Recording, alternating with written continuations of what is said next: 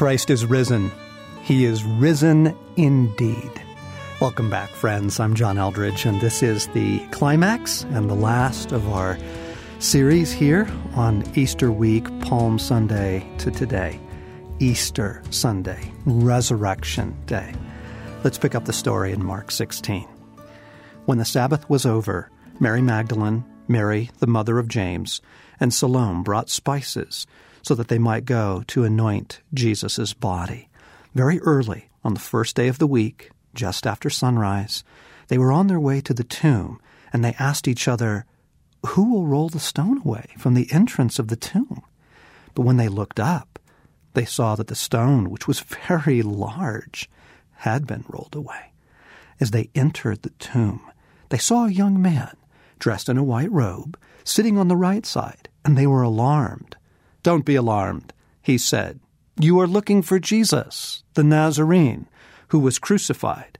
He has risen. He is not here. See the place where they laid him. But go, tell his disciples and Peter, he is going ahead of you into Galilee.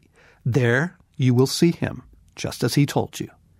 Trembling and bewildered, the women went out and fled from the tomb. Ha! Christ has risen. The great trial is over. The greatest conquest has been won. Now, what do you suppose Jesus' mood is on this, his resurrection morning? We've been searching for the inner life of Jesus through these 8 days. What is his inner life on this, the day of all days? Let's pick up the story in Luke chapter 24. Now that same day, 2 of his disciples were going to a village called Emmaus, about 7 miles from Jerusalem. They were talking with each other about everything that had happened. As they talked and discussed these things, now you understand, they don't know that Christ is risen. That's not what they're talking about. What they're talking about was his crucifixion by the Roman government, his betrayal by Judas, one of their own, the treacherous acts of the Sanhedrin, and then the death of their master, their teacher, their rabbi, the death of the one they thought would be the Messiah. That's what they're talking about. As they talked and discussed these things with each other, Jesus himself came up and walked along with them, but they were kept from recognizing him. He asked them, "What are you discussing together as you walk along?" They stood still, their faces downcast. One of them, named Cleopas, asked him, "Are you only a visitor to Jerusalem and do not know the things that have happened there in these days?" "What things?" he asked. Pause. You have got to be kidding. Here are 2 of Jesus' disciples, as grief-stricken as human hearts can be. They think he's dead. They think it's all over. If any moment cried out for good news from Jesus, this is one. And yet again, how casually he enters the scene, this time as a traveler with a flight to catch. He just sort of huffs up alongside, hiding himself, as he later does on the beach, to let this play out. He asked them what they're so upset about. Can you believe it? Cleopas can't. Right? How is it possible that this stranger could have missed the things rocking Jerusalem the last few days? What things? Jesus inquires. Hello? If anyone knows what things, it is Jesus. These are his things, for heaven's sakes, his most important things ever. He feigns ignorance, and the story continues. About Jesus of Nazareth, they replied. He was a prophet, powerful in word and deed before God and all the people. The chief priests and our rulers handed him over to be sentenced to death, and they crucified him. But we had hoped that he was the one who was going to redeem Israel. And what is more, it is the 3rd day since all this took place.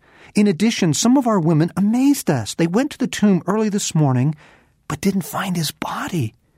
They came and told us that they had seen a vision of angels who said he was alive. And then some of our companions went to the tomb and found it just as the women had said, but him they did not see. Okay, now again, what is Jesus' overall mood this particular Sunday morning? Okay, just a few hours ago, he walked out of the grave with the keys to hell swinging on his belt and the redemption of mankind in his pocket. Would it be safe to say he is cheerful? Maybe even excited? Jubilant? Christ is about as happy as anyone has ever been in the history of the world. But so far, he has only appeared to Mary Magdalene. Isn't the moment crying out for him to reveal himself to these shell-shocked followers? Look, it's me. I'm alive. Everything is going to be okay. Rejoice. Tell the world. He doesn't. He carries on with a disguise, apparently for some time, holding forth on highlights from the Old Testament as the three tramp along. And then comes this unbelievable moment. As they approached the village to which they were going, which is Emmaus, which is 7 miles from Jerusalem, Jesus acted as if he were going farther. But they urged him strongly, "Stay with us, for it is nearly evening. The day is almost over." So he went in to stay with them. He acted as if he were going farther? Well, nice talking to you chaps. I'm so sorry for your loss. Hope things turn out, but I've got to get going. What? What in the world? Christ takes up the role of a thespian, pretending to have to move on so that they have to beg him to stay? Oh, all right, if you insist. When he was at the table with them, he took bread, gave thanks, broke it, and began to give it to them. And then their eyes were opened, and they recognized him, and he disappeared from their sight.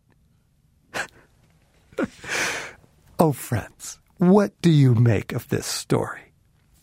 Jesus' behavior is either A, bizarre, B, meant to drive home some spiritual lesson about trusting Christ when we don't see him, which, taken in the timing, this is the first thing he does after resurrecting, and his play acting and the grief of his followers is even, frankly, more bizarre.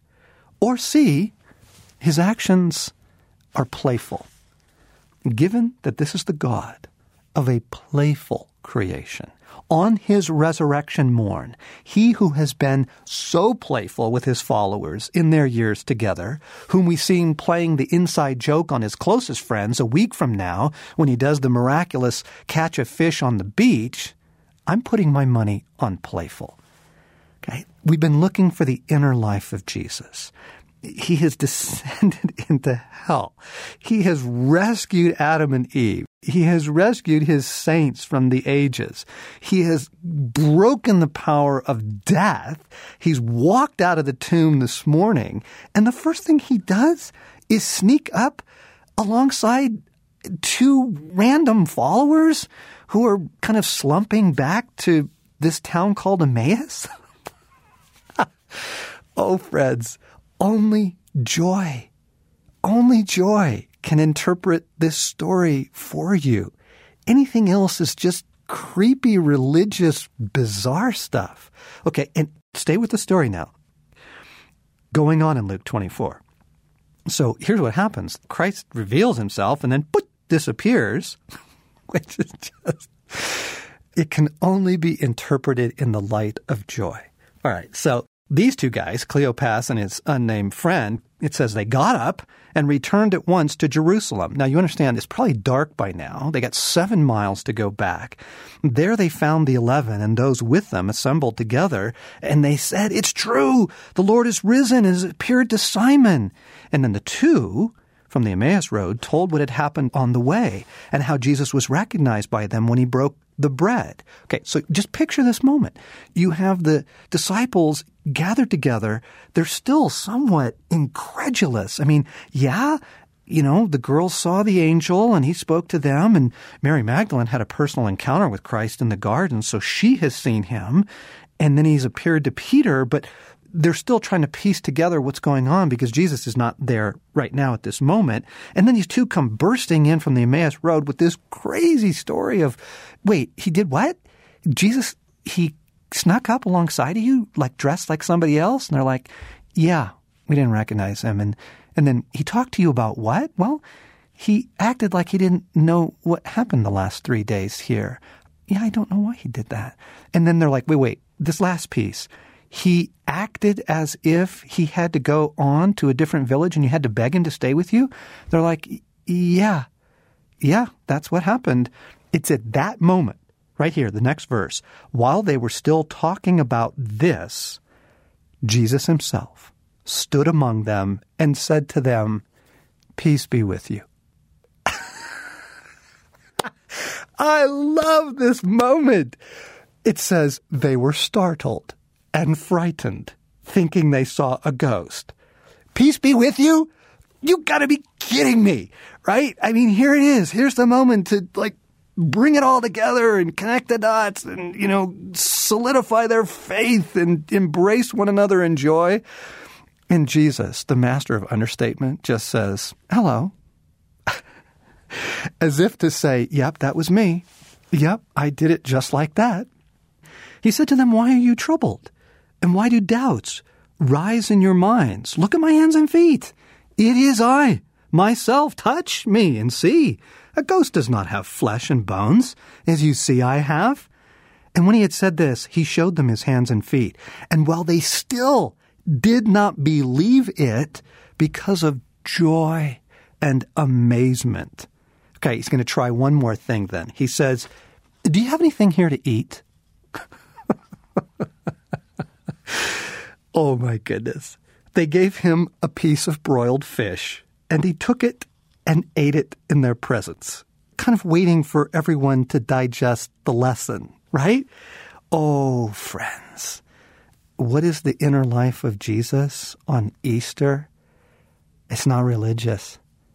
It's not lessons and scriptures and sermons. It's not stained glass. What is the inner mood of Jesus on his Resurrection Sunday? It's joy, friends. It's joy. It is utter, absolute, triumphant joy. And so one of my favorite poets, the old English poet George Herbert, in his poem on Easter, says this, rise, heart, thy Lord is risen. And I give that to you as a benediction and as an urging and as a triumphant call. Rise, hearts, rise, thy Lord is risen. So glad that you have joined us through these 8 days as we've explored something of the inner world of Jesus through Easter week. You obviously have been listening to the Ransomed Heart podcast. Love to have you join us weekly. We release our podcast on Mondays, and love to have you share this with your friends. Tell them to come and listen to this. Spread the word, spread the joy. Rise, hearts, thy Lord is risen.